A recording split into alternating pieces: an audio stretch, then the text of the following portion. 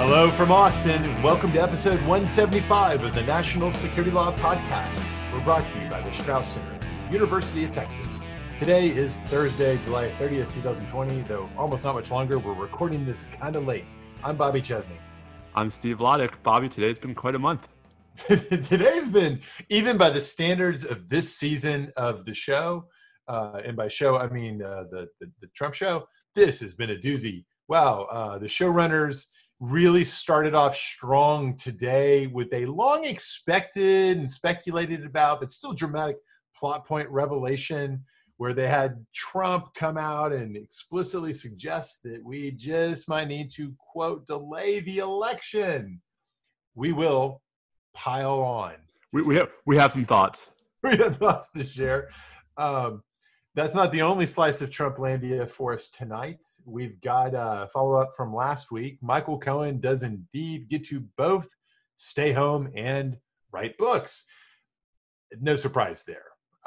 What else? Well, another recurring guest, Mike Flynn. Not so fast on the end of that case, says the D.C. Circuit. We'll touch base with Mike Flynn.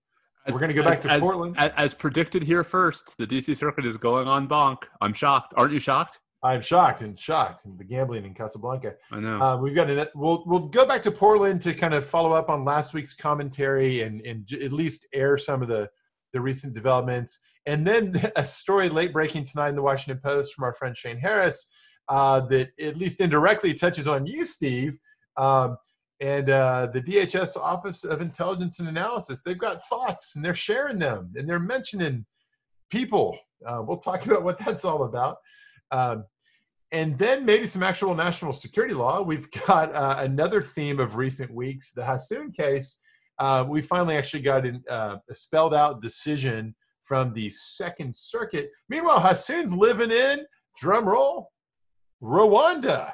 Yeah, I think that's why the Second Circuit decided to write 25 pages about a case that is almost certainly moot is one of the many puzzles of the opinion that was handed down this morning.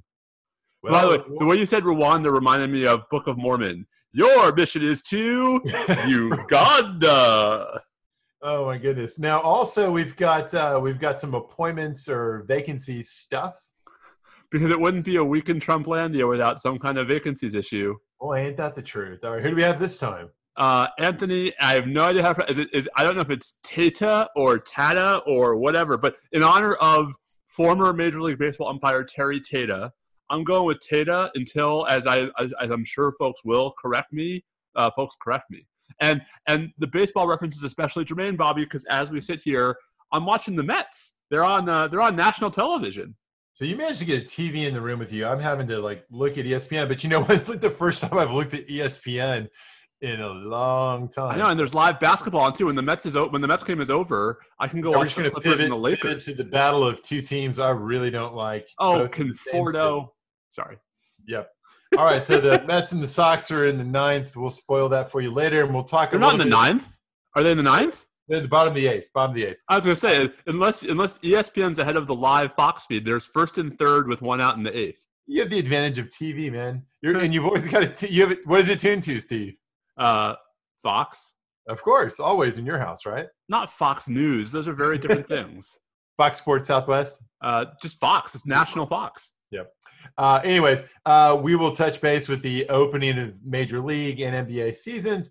And then just because we previously shared our great love for the Watchmen series, and at one point I think we blasted the Emmys for somehow incredibly. How could you Emmys? How could you not nominate them? And my friends, if you doubted the power of this and the reach of this podcast, I know. Look at us. Rest all doubts. They have corrected their error. The Emmys, of course, are considering Watchmen this year, not last year. And indeed, they're leading all nominations with 26. So we'll handicap the Emmys while we're at it. Enjoy the Emmys now because they probably aren't going to be quite so interesting next year. Best rerun in the sitcom category. Right. Best live from home television show. Maybe they can finally get around to somehow encompassing podcasts. I mean, I know Emmy's a TV medium, but somebody's got to take us. Meanwhile, with the tie and run on 3rd and 1 out, Michael Conforto just swung past a fastball right down the middle to strike out. So they're now 2 outs in the bottom of the 8th. Conforto's been pretty darn good the first few games here. That would have been a nice time to continue that being good. Would have been. All right, so let's start with delaying the election, because I have one or 47 thoughts. Let's start with the bread and butter. Let's talk about the various ways in which the president, let's just make clear what is obvious to us, and I think to anyone who knows about the law on this issue, but it's scary if you don't know this. Steve, does the president have any legal authority? We'll set aside what he might try to do nonetheless, but does he have any legal authority to change the date of the election? And no, why not? The date of the presidential election is set by Congress by statute. It's in 3 U.S.C. Section 1. It's been set ever since 1845, and it is the first Tuesday in November. We managed to do this. The first Tuesday after the first Monday in November. Right. So yeah, you don't want to start off on it. You don't want to start the month with one of these. We managed to do this during the Civil War. We managed to do it all other times. I mean, not only did we manage to do it during the Civil War, there's a Lincoln quote, and you know the whole meme about how like every Lincoln quote on the internet is fake. I did not know that, but I can believe it. I assume every quote on the internet is fake. Well, there's also that. So notwithstanding the meme about Lincoln quotes, I want to find Michael Beschloss tweeted this earlier today. I wanted to find it because it's so Lincoln. We cannot have free government without elections. And if the rebellion could force us to forego or postpone a national election, it might fairly claim to have already conquered and ruined us. Abraham Lincoln, 1864. Excellent quote. Good job, Abe. But can I just, so Trump didn't just tweet that we should delay the election, Bobby. He also tweeted that we should know the result on election night. And so let me sort of do the 4-minute elevator pitch version of how. Wait, let me ask real quick, because I didn't see that one. I try not to look at his tweets, but I obviously saw the election one. I know that in the election delay tweet, he denounced mail-in voting, drawing a weird distinction somehow between that and absentee ballots. Was there a subsequent tweet saying that we need to have the answers that night? Must know election results on the night of the election, not days, months, or even years later. Mm-hmm. All right. So let me do the law first, and then let me do why I'm so pissed at everybody. So the law first. So by federal law, election day is the first Tuesday after the first Monday of November, which this year is November 3rd. As I hope everybody knows, when we actually vote either on or before election day, since states are allowed to have early voting, and Texas, for example, does, we're actually technically voting for presidential electors, right? We're voting for the people who are going to be in the Electoral College and then vote for our people in the national election. Right. There is no requirement anywhere that a state complete its tabulation and certify its results on election day. The reason why we're used to knowing the answer on election night is because more often than not, the race is sufficiently not close that based on projections and exit polls, the media is able to project the outcome of the election even before any state has formally certified its results. In fact, federal law gives states, now here's where things get a little squishy, at least, Bobby, 35 days from election day to count their ballots, to tabulate their votes, to certify their results. It create the so-called Electoral Count Act of 1887 creates this thing called the safe harbor deadline, which basically says, hey, state, if you get your act together and count all your votes and resolve any challenges by 35 days after election day, we guarantee you that your result will be conclusive in Congress. That is to say, the safe harbor is you will therefore be immune from having the result questioned by Congress. Of course, missing the safe harbor deadline does not mean the result is therefore pointless. You just lose the protection. This is what Bush versus Gore was all about, right, in 2000. It's 35 days, Bobby, because the Electoral Count Act of 1887 says it's 6 days before the Electoral College meets. And the Electoral College meets 41 days after Election Day, which this year is Monday, December 14th, at which point the electors cast their votes. That's still not the end of the matter, right? And then Congress meets on January 6th to count the electoral votes. And if and only if, when Congress meets on January 6th to count the electoral votes, someone has a majority, so 270 or more, then that's the end of the matter. Otherwise, it goes to the House. Like, none of this is in dispute. None of this is subject to interpretation. Right? What did Pompeo said something preposterous this morning? He said, Pompeo at a hearing and asked about the president's tweet, said, in the end, the Department of Justice and others will make that legal determination. No, Mr. Secretary, Congress has made the legal determination. There's lots of mischief that could happen if states don't certify their results by the safe harbor deadline. But short of that, the process is clear beyond peradventure. I think you're right that it is perfectly clear. I don't think the game here is really to suggest that that's actually in question. It's a totally different game, right? The game is to delegitimize the results. It's to preemptively delegitimize the results. And it's actually a twofer, I would say. So there's that, but there's also the fact that today's, obviously the pandemic news is terrible every day in this country, but also the economic news, which is closer to the pretty terrible economic news this morning about the GNP, about unemployment, about new jobless claims, about everything. Right. So there's terrible economic news, and quite effectively, the president with a little bit of tweeting blocked that out. Eclipsed the sun in the news cycle. So we should never look past the rhetorical uses of Twitter to change what the headline stories are and to get the oxygen in the room to be consumed by some other story. Look, I don't think we should belabor it too much, except to pause here and say that there is obviously a deeper legal issue involving whether there are things that are not directly attempts to delay the election, but could functionally in some way or fashion gum up the works in a way that could have that effect, practically speaking. So I think that for all people who are concerned, which should be everybody, the interesting question is, all right, what are the mechanisms that are realistically within the influence range of the White House that could cause those sorts of practical problems? And so do you have some ideas? I agree with everything you just said. I just don't think that's it. Like, I would add a second thing that I don't want to lose before we move on. But to this point, right?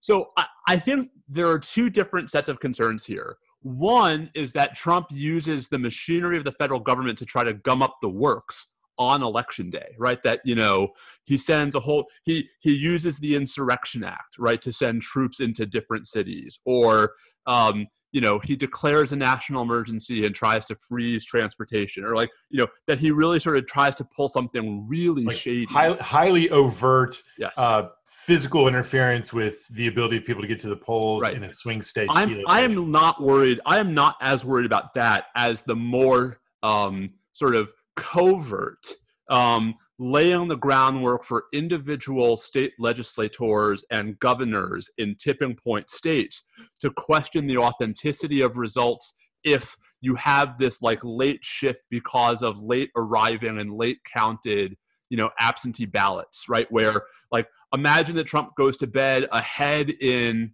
I don't know, Wisconsin, right? And wakes up, or 3 days later when a surge of overseas absentee ballots comes in, falls behind, right? And so this is why I want to raise the second point, which is, I think it is as incumbent upon those who are generally supporters of the president to denounce this nonsense as it has been anything to this point in his presidency, because the only way this gets legs is if there are people validating it, right? Is if there are endorsers, and if there are people who are like, well, yeah, I mean, we got to worry about these mail-in ballots, and what it's a problem if they're only counted 26 days later. That's my, and so this is why I've been pretty, sort of aggressive today. As one of Karen's friends DM'd her, unusually sassy on Twitter was the about looking at how Republicans are responding to this. And Bobby, I've actually been to some degree heartened that most of the senior congressional Republican leadership has said this is, we're not delaying the election. We're having the election. The election will happen. Yeah, I've seen a number of quotes like that. At the risk of saying something you're not going to like hearing, there's one glaring exception, and it is the senior senator of our state. Because what Cornyn said to multiple reporters is that, I don't know why you guys are taking this seriously. Obviously, it was a joke. I'm sorry. One, Trump was not joking, right? And two, trying to downplay the significance of the president openly, questioning the legitimacy of the election is just not something that the Senate Majority Whip should be doing, no matter his politics, no matter his ties to the president. Well, I will agree with you that John should have more directly. He shouldn't have tried to pass this off as something that may have been a joke, because I think it's clear from the context it wasn't. Even though Trump in the past has tried to make such a move, I don't think that it was plausible to say that here by Cornyn. So I'm disappointed in that. And I agree with you that for the most part, nonetheless, there has been pretty clear and unequivocal insistence the election will go off as planned. And so but just to come back to your point earlier, what's that? Did you see Steve Calabresi's piece? Yeah, I thought I did see that Steve Calabresi, who has been pretty quick to defend a lot of stuff that I don't think is fit for conservatives to defend, nonetheless, did come out like this got to him. This really inflamed him. So, now we should impeach him. Well, look, I think a lot of people are piling on Steve, and I totally understand it, saying well, where were you before? Totally true. But I'm glad to see, and I think especially voices that have been defending Trump pretty consistently across issues, it's especially valuable, to your point just now, to have those voices roundly denouncing, saying, what, this? No, you cannot flirt with delay of the election. That's not okay. And it's more meaningful when Calabresi does it than when somebody like me, who's been never Trump since 2015, or since I first thought it was serious, people were talking about this in a way that might actually lead him into office. Listen, it's no surprise if I denounce it. It's more surprising and therefore more useful if Calabresi does. I certainly agree that it's better that Steve Calabresi is denouncing it than not. What I worry about, the cynic in me, Bobby, can't help but wonder if these are people jumping off of a sinking ship, right? If this is not some deep principled, I've seen the light, right? And rather it's just, I've seen the poll numbers. I don't know about that. And I think we should take it at face value that what he said is what he meant. And to your point, I think we all agree, this is one of the most extreme and dangerous things yet that we've seen out of him. So it's not illogical to me that some of his erstwhile defenders would come out against him. I do want to give John Cornyn credit where credit is due. He has subsequent statements. There's one quote in the Dallas Morning News I just saw. The quote is, obviously he doesn't have the power to do that. So I don't want to leave the impression that he's just sort of blew the joke off and that was it. He shouldn't have said it, or blew it off as a joke and that was it. He did come around and issue a clear statement, it seems. But to your point earlier, that the real danger here, of course, is that the table's being set as a matter of narrative preparation for what will later be claims that are not about delaying the election, which is frankly very easy to fend off because it's crazy. There's no way for the president to just delay the election, at least not legally speaking. It's a much tougher situation when the morning after the election or the days after, as you just described it quite correctly and scarily, Steve, when he starts calling into question and denouncing the legitimacy of the vote. And then it's not a question of somebody making a legal claim that can be shown to be manifestly wrong. It's a characterization of the facts, which I don't doubt would be wrong as well. But now you no longer have this clear violation of a statute. Instead, you have this attempt to spread disinformation. And we know from the experience of the past 3.5 years how terribly difficult that problem is. So it is good that people pile on to try to wave the president off of this. Don't even try to go there. But I don't think it's enough, because I think the really harmful thing that you've anticipated, even if he never says a word about delaying the election, he can still cause that same harm after the election. So this is why. I mean, you and I think we've tread this territory before about how you are more willing to give people the benefit of the doubt than I am.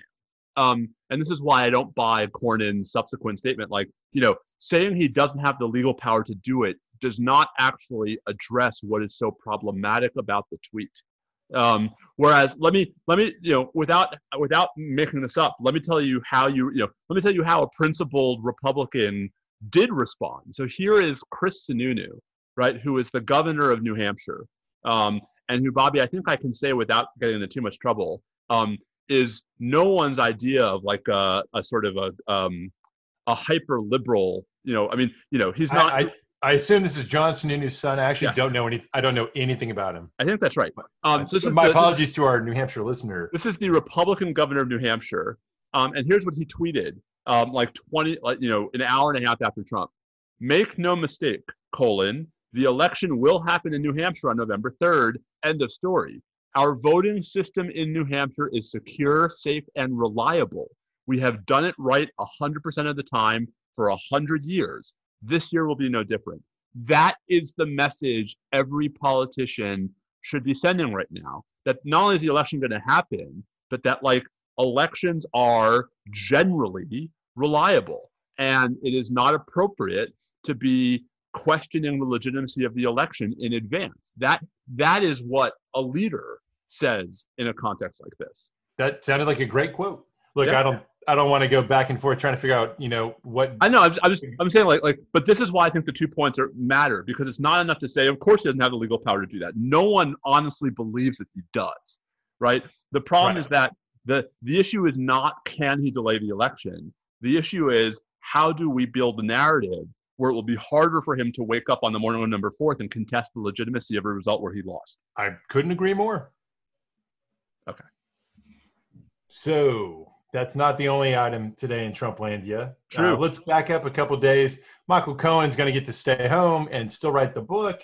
I'm not sure how much there is to say about this. It's as we expected. There is.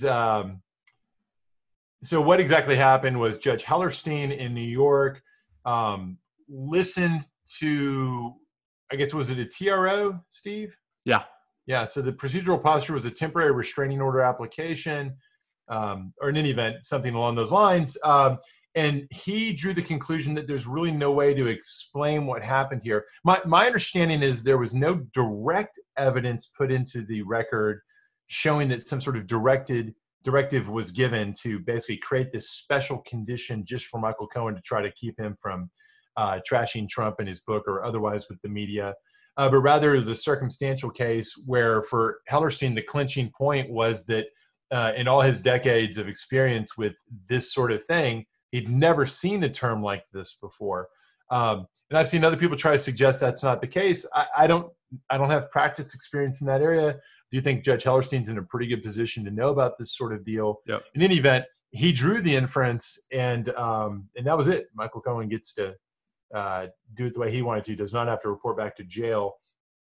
What do you think? Do you think this is best explained as actual explicit White House or Attorney General pressure that got squeezed down into the system to the point where this condition was put into Cohen's agreement by the court system authorities that manage the conditions and present the conditions for supervised release? Or is it instead more of a leaderless sort of thing where the people who actually put the condition in were sympathetic maybe to the president in this, hostile to Cohen, and kind of came up with this on their own? I mean, we don't have direct evidence on the point. But what do you think is more likely? I don't know, but I'd sure like to know the answer.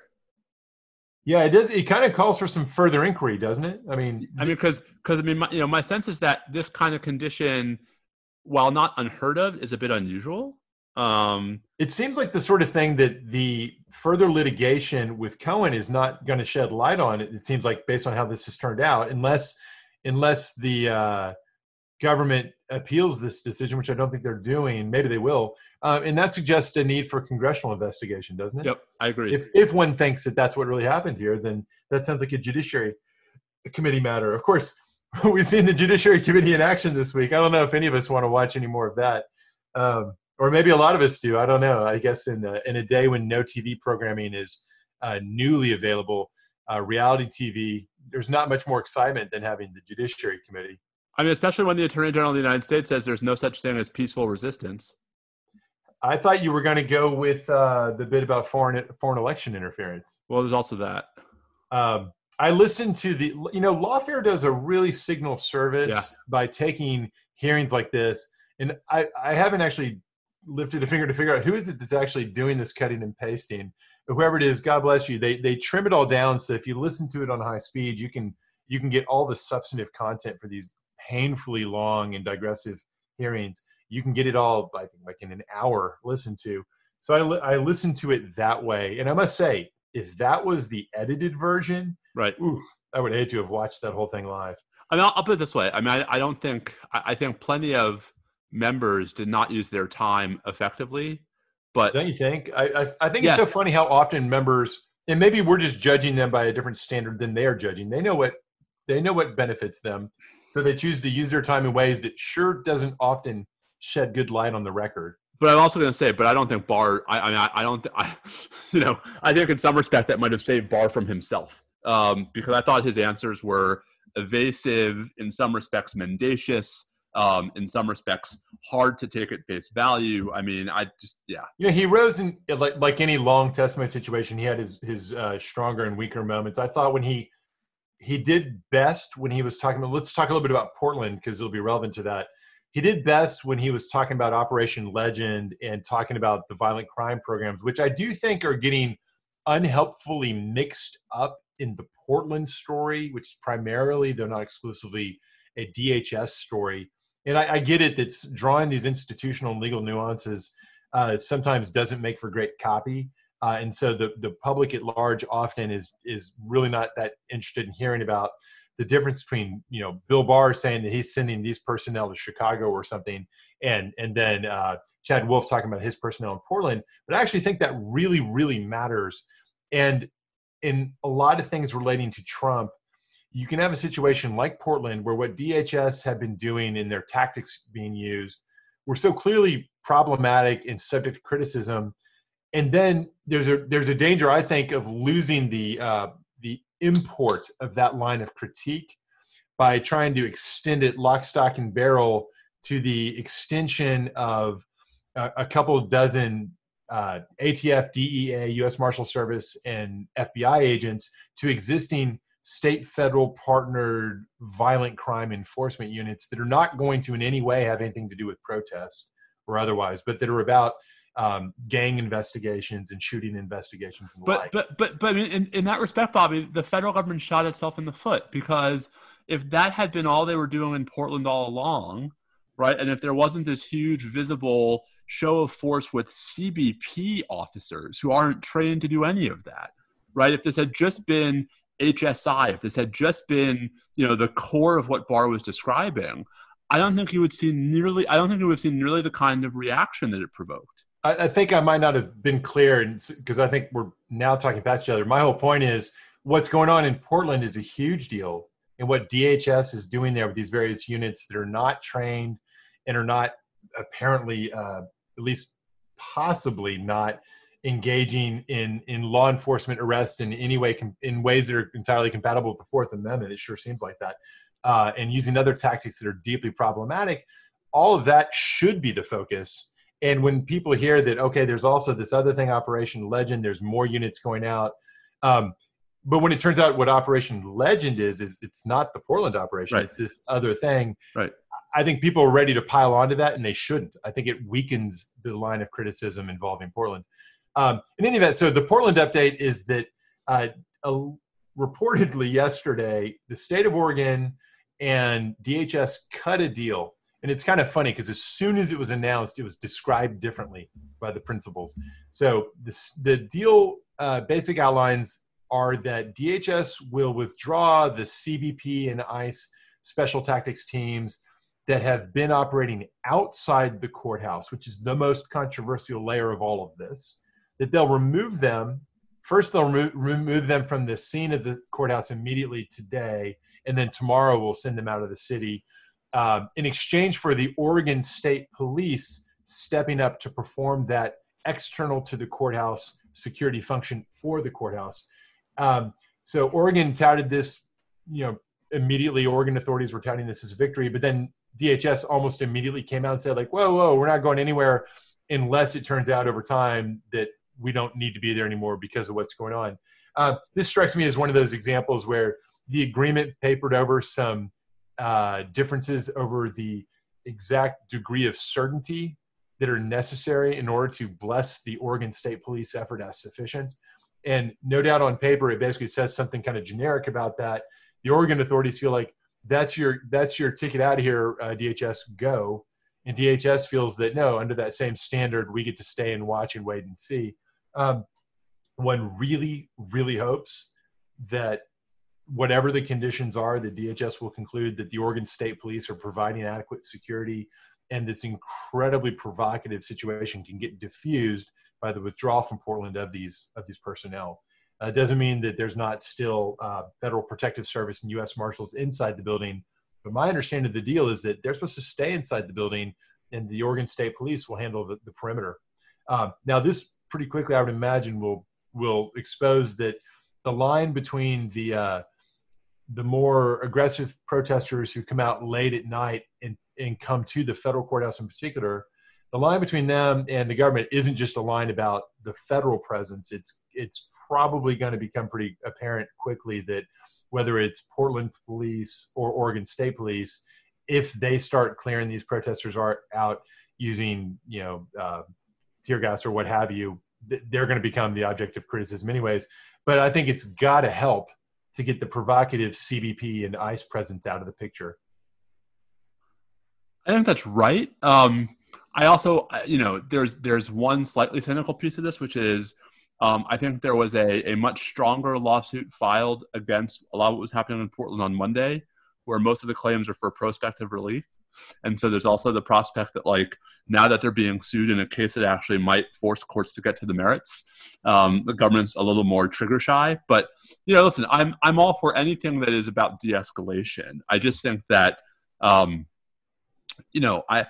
it's not yet clear to me what the lessons are that we're going to take away from Portland, because there's still such a gap between the sort of the critical narrative and the government narrative, right? That it seems to me that two things can be true: that there was a core of authority the government was exercising in Portland that was perfectly legitimate and appropriate, and a whole lot of stuff that was really sketchy.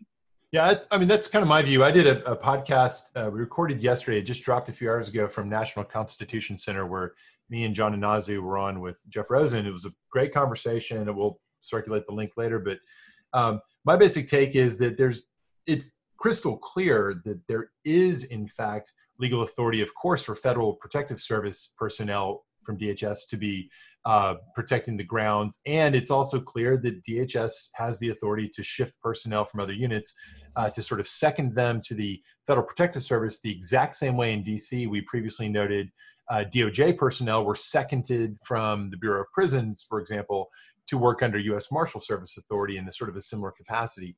That's not really in dispute. There's a law reform question about whether that should really be an option.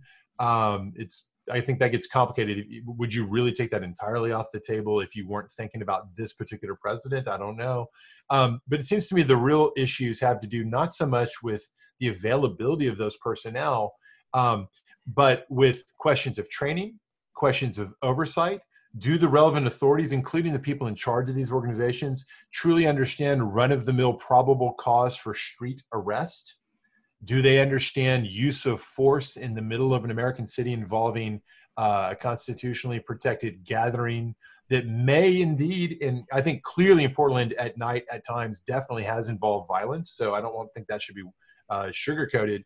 But nonetheless, that doesn't mean therefore anything goes in the response of the government agents protecting the building.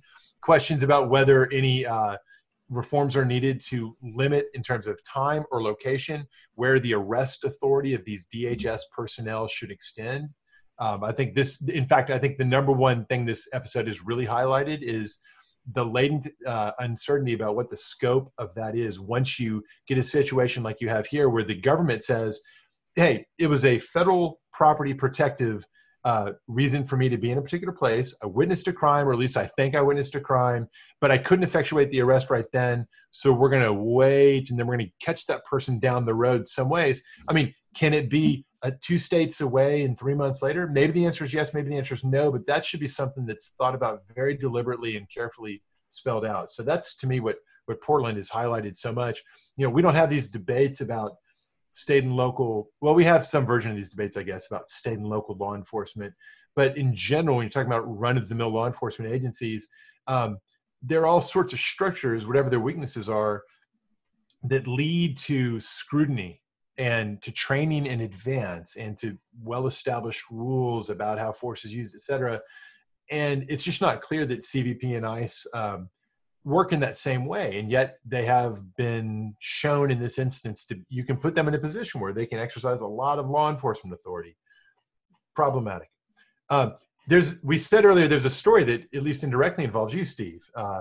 One of the funny things about this sort of repurposing of DHS organizations to support what we'll describe as the sort of the federal property mission was, as we noted last week, this curious thing that you and Ben Wittes wrote about, where it was leaked to y'all that there was a DHS, I guess you'd say it was not a classified document for sure. It was for official use only, which just means like they didn't want it out there. At the Office of Intelligence and Analysis, the DHS Intelligence Analytic Shop.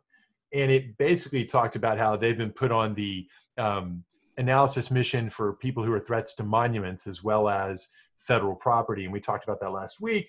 So now there's a story tonight from Shane Harris in the Washington Post indicating that Intelligence and Analysis, that same shop, has now circulated a document around to a bunch of its customers, basically like calling out Ben Wittes by name as the guy from Lawfare, and a reporter from the New York Times, name's escaping me. For whatever reason, it does not name you, my friend. I don't know what that's all about. They're protecting. So I think I just read the story. I think the reason why I got spared is because even though Ben and I broke together the original memo, the specific thing that they were objecting to that Ben did was the subsequent anti-leak email. Ben literally posted the image onto Twitter, whereas I see. I don't believe that the memo, the existence of which we disclosed, has actually been leaked in toto publicly. So I think that the question Shane is raising in the piece is this a improper action by an intelligence analytic agency because it focuses on and in effect draws attention to 2 named U.S. persons, journalists in this capacity, no less. And it's kind of an interesting question because, Ben's quote in the piece, it's pretty funny. He basically says, my only objection is that they didn't link to the tweet when they wrote about me. I suppose, the DHS position is, of course, it's appropriate to be able to identify the consequences of what was an unauthorized leak. It wasn't classified, wasn't illegal in that sense, but presumably somebody did something that at least was a violation of what you might describe as the departmental policies. So is it wrong to identify by name the sources? If the right way to think about what DHS INA had done here is that it was in effect identifying Ben and the other reporter as persons of interest in some sense, I think that is problematic, or at least it opens the door to something very problematic. And I would think probably at least in some tension with, if not an outright violation of relevant rules and regulations relating to minimization of U.S. person identities, and for that matter, just the entire scope of the INA mission.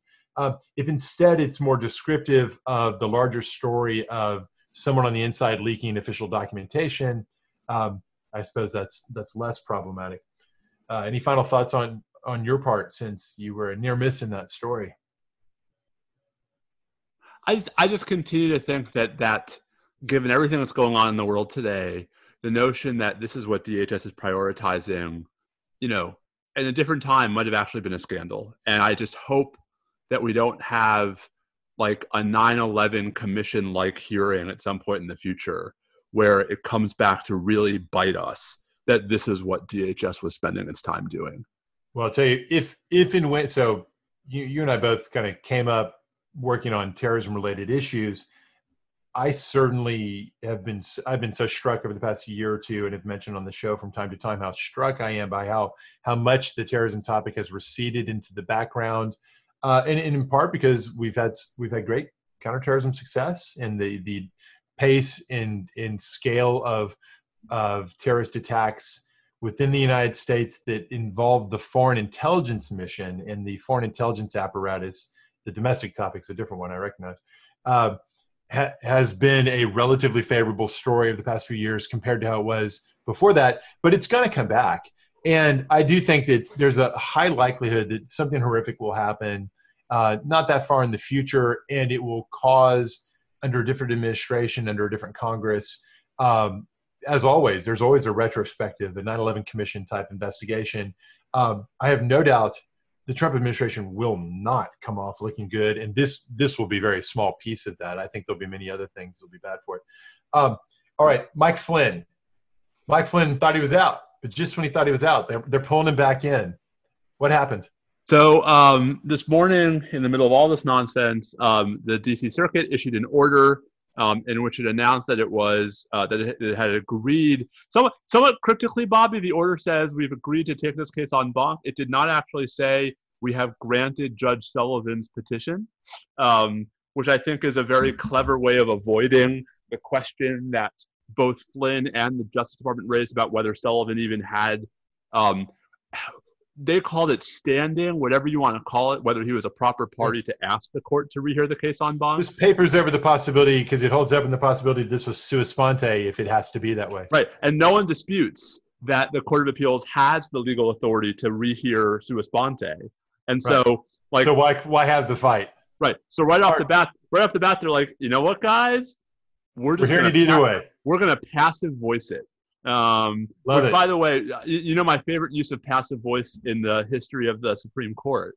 Mistakes were made. No.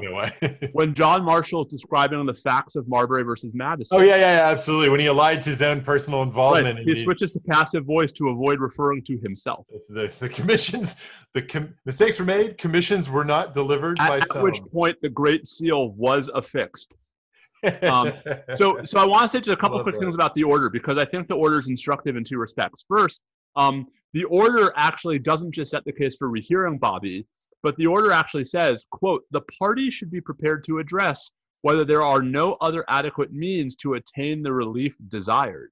I have thought all along that this mandamus petition was borderline frivolous, because without saying a word about the merits, Judge Sullivan hasn't done anything yet. Right. And so it's not at all clear to me why, assuming he actually denies DOJ's motion to dismiss Flynn's criminal case, that wouldn't be the appropriate moment to seek a writ of mandamus. And so I take this to brief on that possibility of saying, you know what, just send this back and let's see what actually happens. And that's the problem with Judge Rao's opinion, is that, like, you know, she renders the second prong of the two-prong mandamus test completely pointless. It would be incredibly easy, I think, for all eight of the other active judges who will be participating besides Rao and Henderson to sign on to an opinion that says, we're not touching Rule 48. All we're saying is that this was too early for mandamus. And that's going to be very tempting. And the fact that they went out of their way in the order to say all of that, I think is interesting. I think that's indicative. So they argued on August 11th. If there is a sort of a rush towards that very appealing and non-controversial solution, what's the timetable here, and how does it relate to the election? Well, so then, I mean, so first of all, it depends on how long it takes them to say that. Second, I assume Judges Rao and Henderson would dissent. Right. So they'll slow it down. But they won't want to slow it down too much. Third, it goes back to Judge Sullivan, who may still want to, Sullivan was in the middle of trying to get to the bottom of whether DOJ had acted in bad faith. He might want to finish that job. But I should also say, Bobby, Judge Katsas is recused, which of course I think only, whatever else you might say about the DC Circuit, I think Katsas was likely a vote who would be sympathetic to Flynn. So that means that of the 10 participating judges, 7 were appointed by Democratic presidents. I don't think that augurs well for Mike Flynn. But also, I mean, then the question is, would Flynn seek a cert petition? Right. But if the en banc is on the ground, we've identified that look, we don't have an action here. Send this back to see what actually happens. To try to get cert on that, I just don't see 5 votes for this. Do you think that the court would go for this? No, I don't. But I actually also think that Flynn is getting. I think Flynn's getting some bad advice, because like. Let me sort of. I tried to tweet this out. And I think it got a little bit. I think it got a little bit garbled on Twitter. So that does happen. If Flynn, I still believe, Bobby, that Sullivan would have granted the motion to dismiss. He just would have made a big stink about it. That he would have written an opinion where he excoriated DOJ. Right, but then he'd defer. Had that happened, we'd be done, because that wouldn't be appealable by anybody. Right. And the only reason why that, what stopped that train was Flynn's emergency petition for writ of mandamus. Otherwise, I think Sullivan would have dismissed the case by now. I get it, but it's tough, right? Because he can't know for sure it's going to go that way. He might be terrified it's not going to go that way. No, but I actually think, I mean, if I'm a competent lawyer representing him, like, I actually think you take that chance also because that's the point at which you have such a good argument for mandamus. Like, they drew a miraculously good panel, but they had, but I also would have said, but then the DC Circuit, then you have to deal with the en banc court. So I think the irony of all of this, because there's so much emotion about the Flynn case, the irony is that I actually think that this is now the worst case scenario for Flynn, because for the first time, there's the prospect that this won't be resolved before January 20th. No, that's right. So I think he's on the pardon train at this point. If the president loses, Biden wins, then this will be hanging out there. There'll be too much uncertainty. And I don't doubt for a second that Trump will pardon him if it appears that the clock's going to run out and it's not clear that by the time he left office that Flynn would be free and clear. Don't you think the pardon's almost inevitable in his case? Yeah, but there's a reason why Trump hasn't done that yet. I think sure, right, because so first of all, there has proven to be at least some glimmer of a pathway out that would actually leave him without having to face, well, you were convicted, it stuck, but then you got pardoned. Right. This is more appealing to him. It seemed like it was going to work for a while. Now it's coming unwound. I think he'll play the hand out until we get to the election. If and when it's clear that Trump has lost, I think then it's going to be one of many pardons. Indeed, I think that, one of the most fascinating things about December and January going into February, if it goes that way, will be just how broad a pardon net does Trump go. Because when you have a situation such as he has created, well, you really can't have the other party coming in and criminally investigating you and your family and your businesses, can you, and your associates? I think that they're gonna blanket the field with these things, including the possibility of Trump trying out the old self-pardon. Indeed.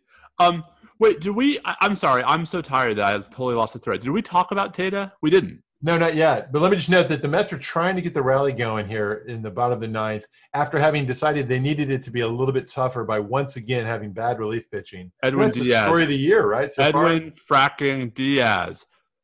You know the meme that was going around Twitter last week? Like, I had a blank joke, but then something blew it. Like, Yeah. So my contribution was I had a Mets. I had a Mets joke, but Edwin Diaz blew it.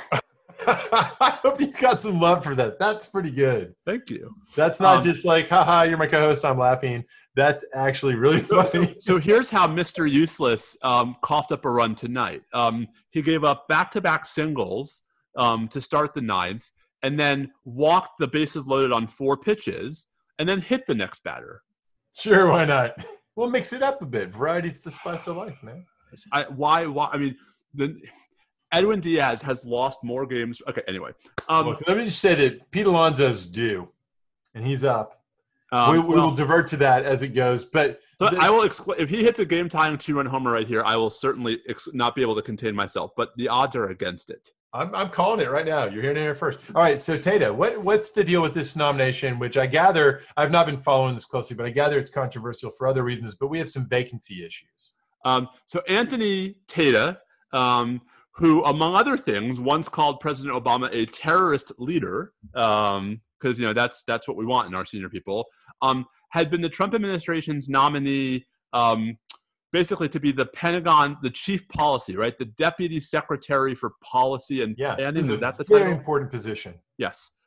Basically like the head policy guy. Undersecretary for policy or I feel embarrassed. I should know the answer to this, but I'm tired. By the way, Alonzo struck out. Game over. Of course. Anyway, so he was already a controversial nominee. His nomination hearing before the Senate Armed Services Committee was scheduled for today, and it was canceled very abruptly at the last minute. And there were statements coming out of both Chairman Inhofe and I think it's Ranking Member Reed, right? Basically saying like there are concerns from both sides, blah blah blah. Okay. By the way, hey, look at the Senate actually exercising its advice and consent power. Who knew? Nice to see. Here's where things get trickier, right? So Tata has been serving in some amorphous senior advisor to Secretary Esper position since May. And so the question is, if the confirmation hearing is not going to go forward, what's going to happen to him?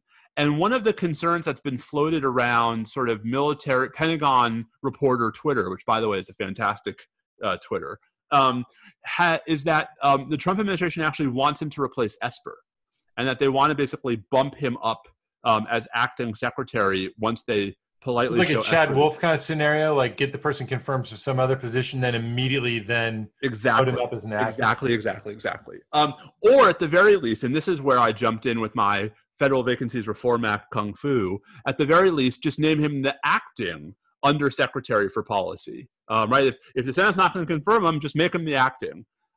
So here we come to one of my favoritely obscure provisions of the Federal Vacancies Reform Act, which says one of the only things you can't do is name someone as an acting who's been nominated to hold that position on a permanent basis, unless, Bobby, they were already the next in line, like unless they were the deputy. Because Congress was concerned that a president would try to create this like incumbency effect by nominating someone to the office, naming them the acting, and then you're basically asking the Senate to just sort of preserve the status quo when the guy's never been confirmed.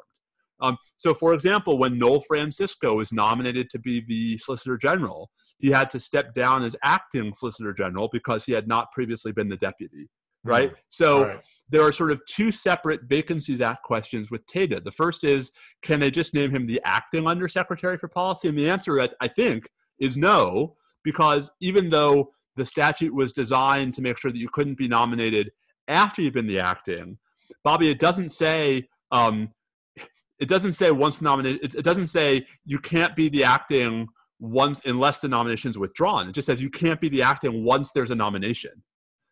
There's been a nomination. So I don't think he can be the acting undersecretary. Can he be the acting secretary? So he's not Senate confirmed to his current job, right? But early next month, he's going to hit the 90-day threshold under 5 U.S.C. 3345A. Right. And so then that brings us back to something we actually talked about forever ago, which is the interaction between the Federal Vacancies Reform Act and the DOD succession statute, which says, in the event of a vacancy in the office of the secretary, the deputy secretary is the acting secretary. We have a Senate-confirmed deputy secretary right now. So, all this is to say, I don't think we're done with the Federal Vacancies Reform Act. I think we're going to have some potentially awkward machinations at DOD in the coming days and weeks. So this all takes place against the backdrop of Esper sometimes towing the line with the White House, but then at other times seeming to buck the White House and clearly getting signals. At one point, the media was suggesting that Esper was on the outs. Hey, can I a breaking update from Shane Harris, following up on our same story from just a moment ago. He tweets the following: Acting Secretary Chad Wolf has directed Intelligence and Analysis, so Office of Intelligence and Analysis, has been directed to, quote, immediately discontinue collecting information involving members of the press. Close quote. So that's good. Well done. So there you go. That story arose and maybe ended, maybe not. That does have the sort of hallmarks of of somebody at Intelligence and Analysis exercising bad judgment more than a sign of a new policy in which they're going after journalists. It seems like they're blowing that up pretty quick. All right. Good things are not going quick. This show's not going quick. We got to talk about our actual national security law case. Hassoun. We've got a ruling from the Second Circuit, sort of, an explanation of their opinion. Yeah, the Mets are out, by the way. So I know I'm turning on the Lakers and the Clippers.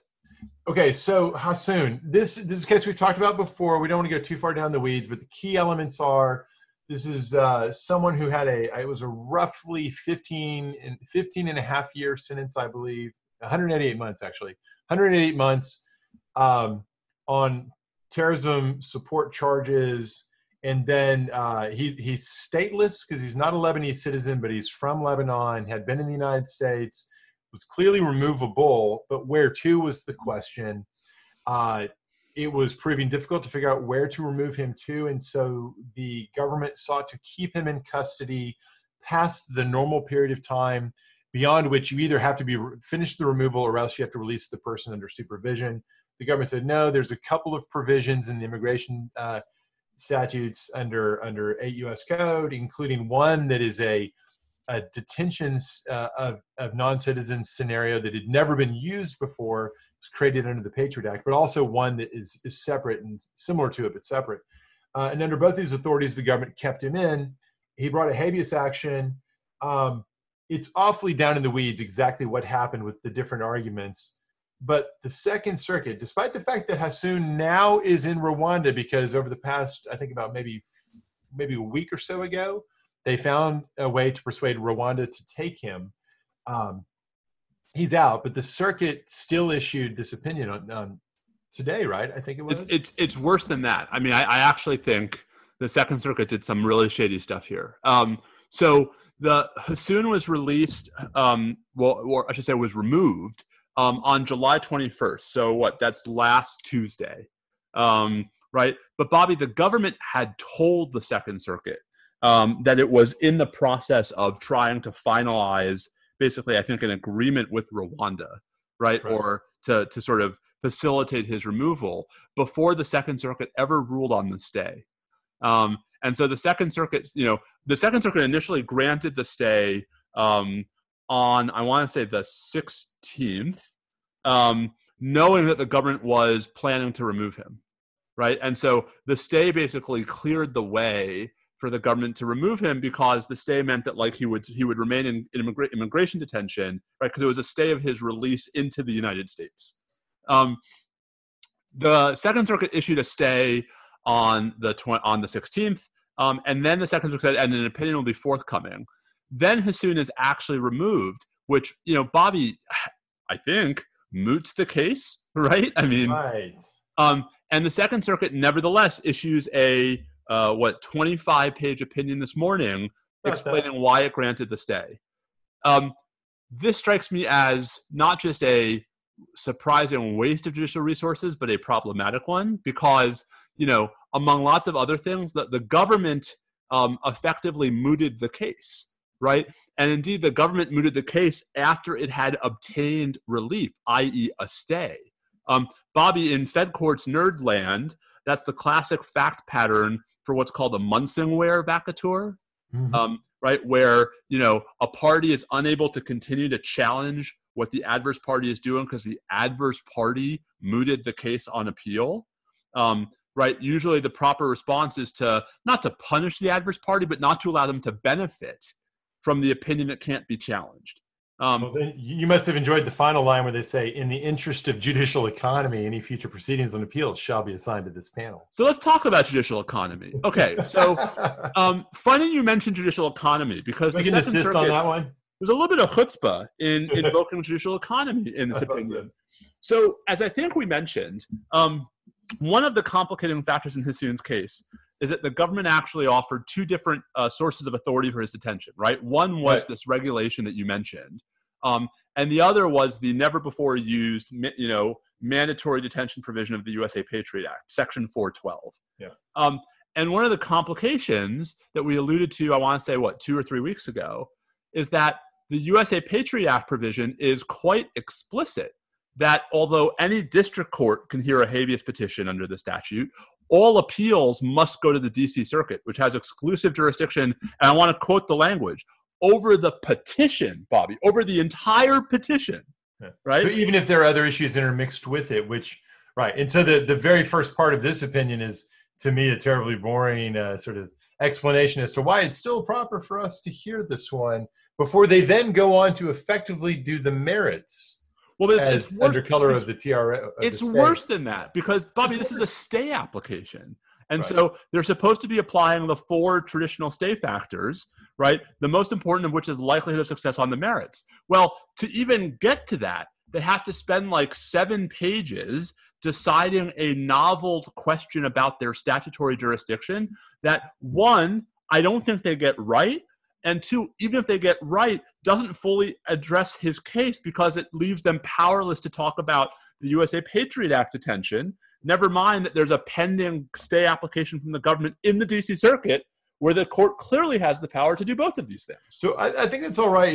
It's clear. What's the upshot of all this? It's clear they really wanted to weigh in and disagree with the court on the merits of whether 8 U.S. Code Section 1231A6, which is the underlying statutory authority for the regulation that was the alternative grounds for the detention. The district court had said the regulation is not a proper interpretation of the statute. It's an admin law question. And they spend the bulk of the merits part of the opinion explaining why they disagree with that. By the way, I think they're right. I think that the district court had it totally wrong and that their merits analysis here is, I think, spot on. However, I think you're totally right that they shouldn't have been weighing in on this. Well, so there are two problems. There's one thing you haven't addressed, and I think we're going to fight. But the first problem is the jurisdictional question should have been reason enough to deny the stay. Yeah. Because a significant question as to jurisdiction weighs heavily against a likelihood of success on the merits, right? But so there's that in addition to Munsingware, there's that. So there's multiple reasons. But Bobby, I agree with you 100% that yes, they clearly wanted to reach the 1231A6 question. There's a term that I like to use for judges who invent jurisdictional rulings to allow them to reach questions they lack the power to decide. I call it judicial activism. All right, but here's where. So I think it's a close call on the statutory question. Where they lost me, right? I'm sufficiently I think the analysis is sufficiently plausible. Although I still don't think you get to the stay standard, right? Like the stay standard is likely to success. That's a different matter, right? But where they lost me is their due process analysis, because I think the linchpin of the district court's ruling that the regulation didn't authorize Hassoun's detention was that even if it was authorized by the statute, it violated the due process clause because it didn't provide him with a meaningful enough opportunity to contest the factual predicate. And what's really interesting and sort of dovetails so much with stuff you and I used to do all the time is the discussion starting at page 20 about what the appropriate standard of review is. It is funny to see that, isn't it? It's like shades of the old figuring out how habeas works in Gitmo. And the whole thing is about whether the right standard is clear and convincing evidence or a preponderance of the evidence. Right, where I think you and I agree, right? A preponderance of the evidence means 51% of the evidence. More likely than not. And clear and convincing means somewhere closer to like 3/4, right? Somewhere on the. I hate to do the numbers on. I just say it's stronger. It's got to be stronger. Okay, so the court, the panel says that. There's substantial reason to doubt the district court's conclusion the regulation is invalid because it does not explicitly incorporate the clear and convincing evidence standard, and the government is correspondingly likely to prevail. Like the court, and part of how the court says all of this is by citing the D.C. Circuit cases where the D.C. Circuit adopted not just a preponderance standard, right, but was actually quite critical of the government for not arguing for even less. Here's where they lost me, because the D.C. Circuit cases ought to be inapposite, because all of those cases are predicated on the proposition that the detainees had no due process rights. Whatever else we think of Hassoun has due process rights. And so we might so Hamdi v. Rumsfeld is one of the cases that's in the analysis here where the guy did have due process rights, famously. And O'Connor doesn't say what the standard is. She just says it has to be more than some evidence. No, but I'm making the point that they're talking there about a citizen, and as you just said, it certainly isn't a clear and convincing evidence standard.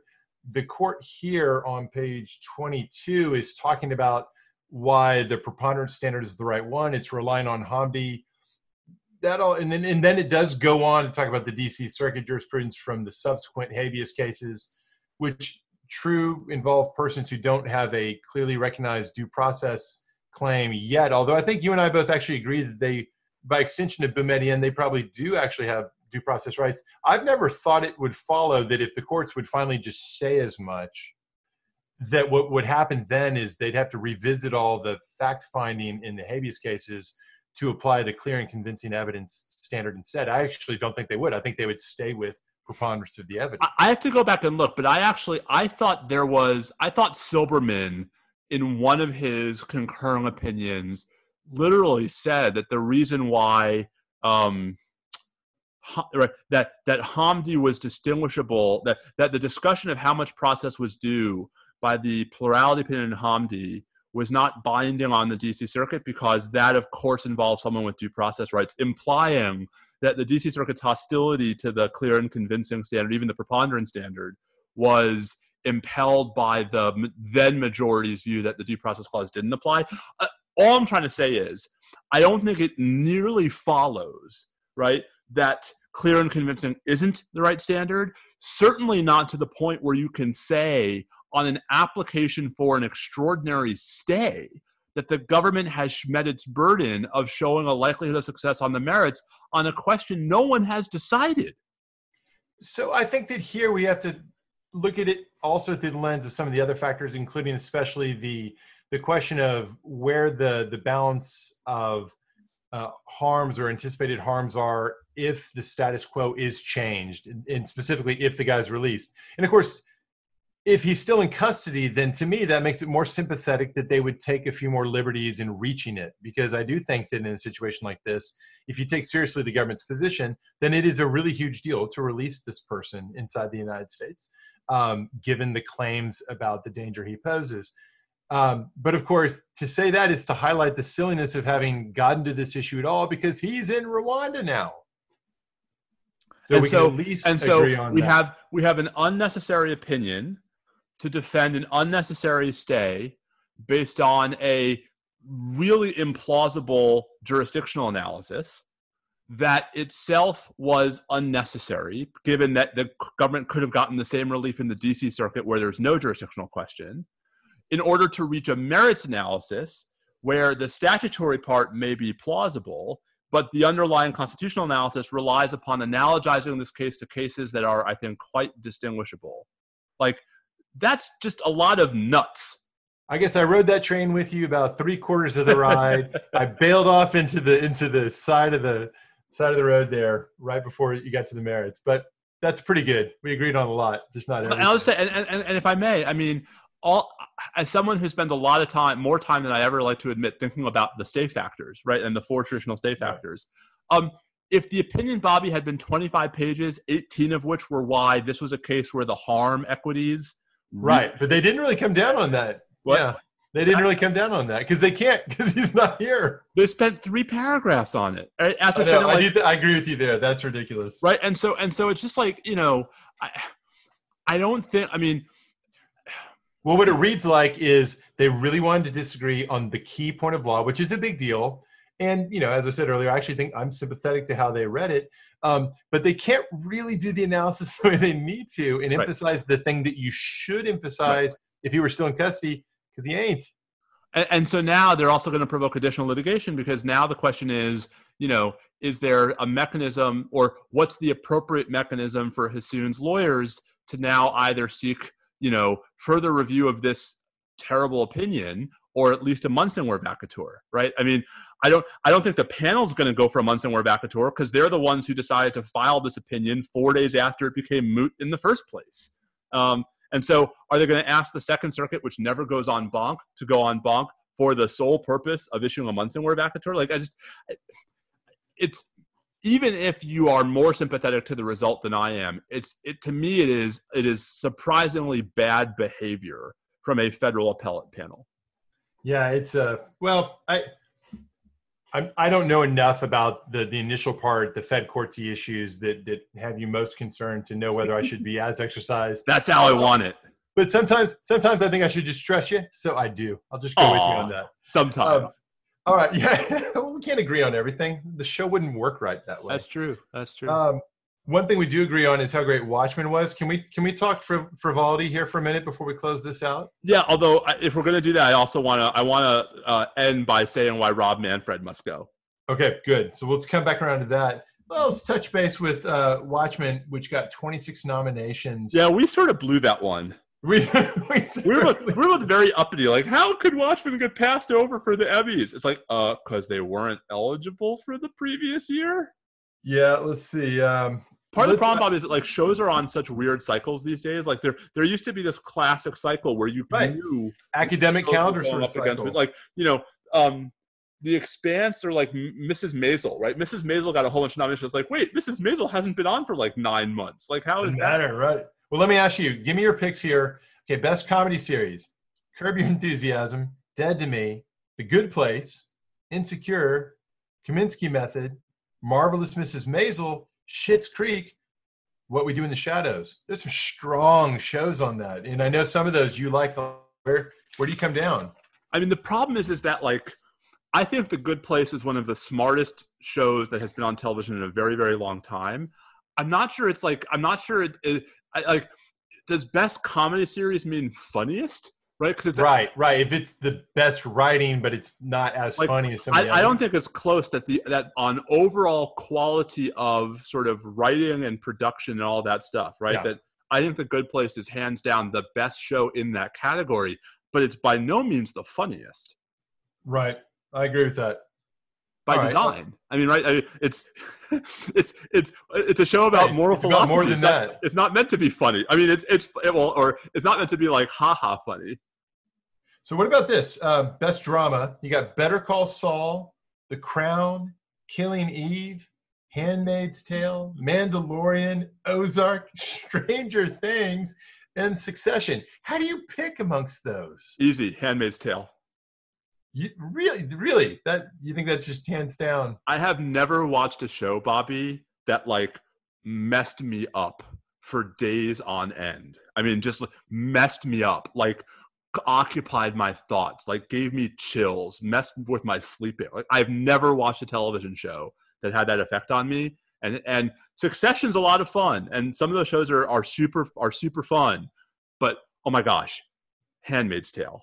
So how come Watchmen not included in that category because it's not a seasonal series, but instead? Yeah, right. It's a different. Aren't there different rules for like the short serial versus like the? Yeah, serial? And I don't love that. I mean, I get it, I guess, but so they're in a category with Little Fires Everywhere, Mrs. America, Unbelievable, and Unorthodox. I mean, Unorthodox is excellent. Watchmen should win every category. Clearly, I mean, I think that's a no-brainer. We've had this conversation, right? You haven't watched Handmaid's Tale, and you don't want to because because of the same reason why it totally messed with me. Not knowing exactly what the story's about, it's hard for me to know whether I agree with that. Well, because as I recall, we had a discussion some time ago about how I wanted to know from you. In a nuanced way, how nuanced is the treatment of religion? Right, and I suspect that you and I would actually have somewhat different reactions to the show because of our different relationships with organized religion, right?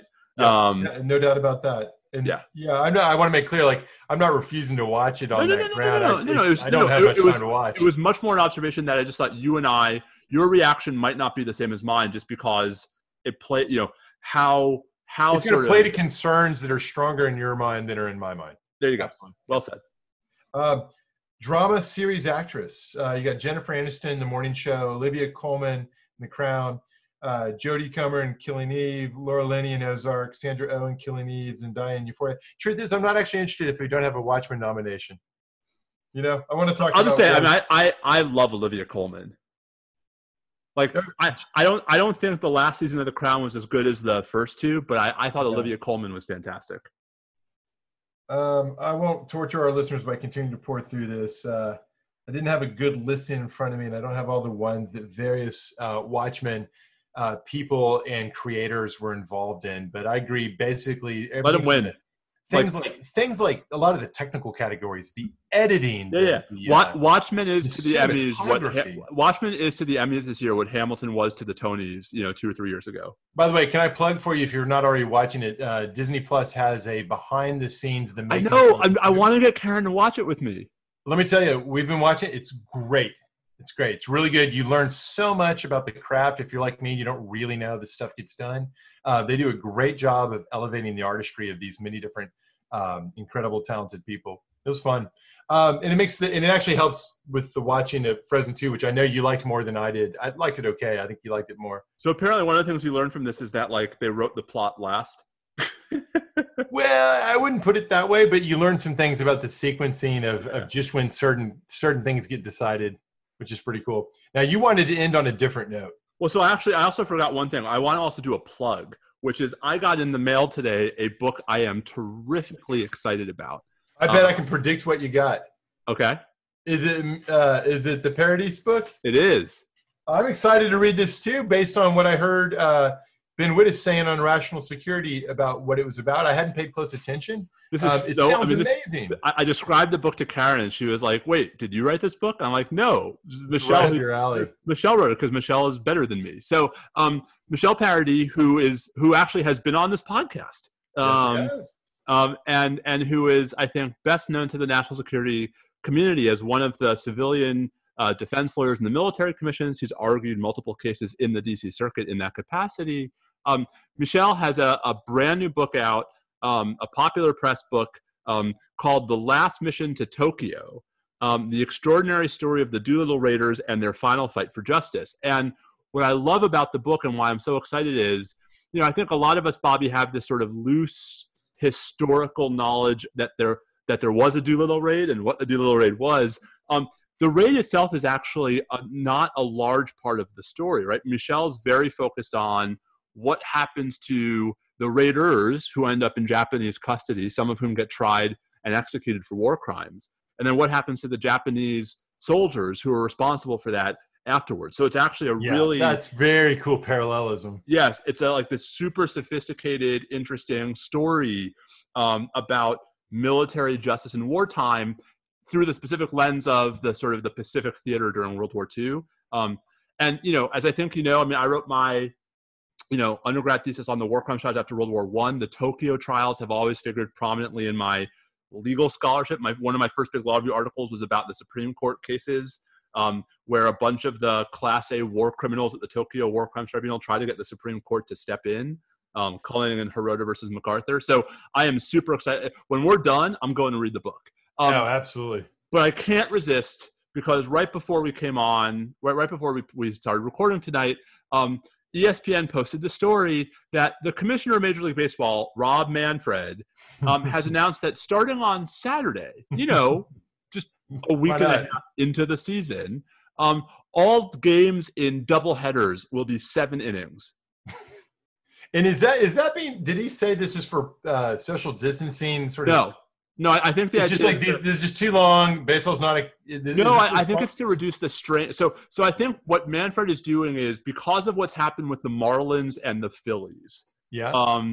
Right. He is trying to reduce. It is becoming increasingly clear that there are a bunch of teams who have to play an unusually high number of double headers. I see. So he's trying to reduce the wear and tear from that. Yeah. That's to reduce the wear and tear.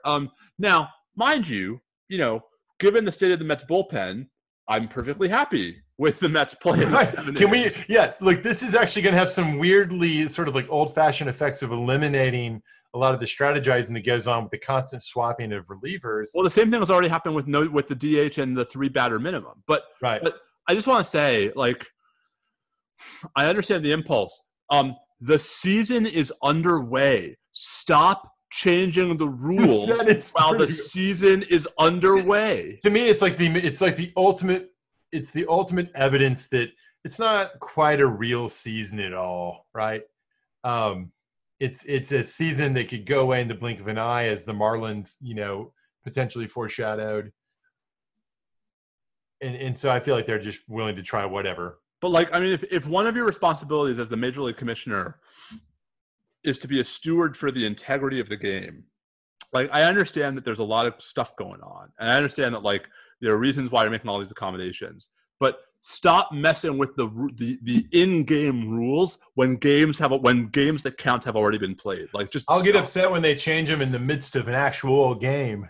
I mean, that's where we're heading at this point. Like, hey, now that might make baseball interesting. You know, all right, starting right now, there's a man on first and second, and we're reversing the flow of the bases.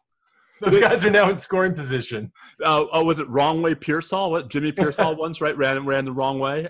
It's like he pulled a Jim Marshall.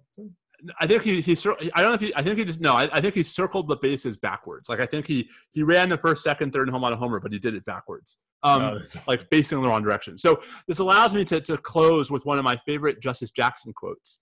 Because it's a perfect illustration of the importance, Bobby, of procedural regularity and procedural fairness. So Jackson says, I think in his dissent in Mazzei, right, one of the entry fiction cases from the 1950s, he says, I would rather live in a world with Soviet substantive rules and American procedural rules than a system with Soviet substantive rules and American procedural rules than American substantive rules and Soviet procedural rules. Like I can take harsh substantive rules as long as they're fairly applied and administered versus like noble, great substantive rules that are applied in a completely unpredictable, irrational way. I thought it's one of the most profoundly pithy summaries of the importance of regular order that I think appears in the U.S. reports. That's actually very useful. When I used to at least spend more time thinking and teaching and speaking about detention law, I would always put up a slide with an X and a Y axis, and one of them was the relative breadth of the substantive grounds to detain. And then the other one was the relative precision of the combination of procedural and evidentiary rules, and pointing out that you can't describe a system if you only know one of those axes. You have to know them both, and you have to plot accordingly. And I'm sure there's a Z-axis in there somewhere, but we have stayed up late. We still got to get this thing posted, so let's call it a night. Who knows what tomorrow brings, Steve? I'll just say, tomorrow marks 20 weeks with no daycare. Tomorrow's certainly not going to bring any relaxation then. No, although we have a date, August 17th. I saw that. They went out today, right? The last week, but we'll see if that holds. I mean, they're dropping like flies. Well. So something tells me that bringing 50,000 students back to campus may not do wonders for our ability to suppress the spread of coronavirus in Austin. I think we're going to find out what exactly it does in about exactly 4 weeks. Well, it'll take a few weeks after that to know. I was going to say. Yeah. All right. He is at Bobby Chesney. I am at Steve_Vladeck. Apparently, I'm especially sassy on Twitter lately. We are together at NSL Podcast. All I can say is the Mets bullpen sucks.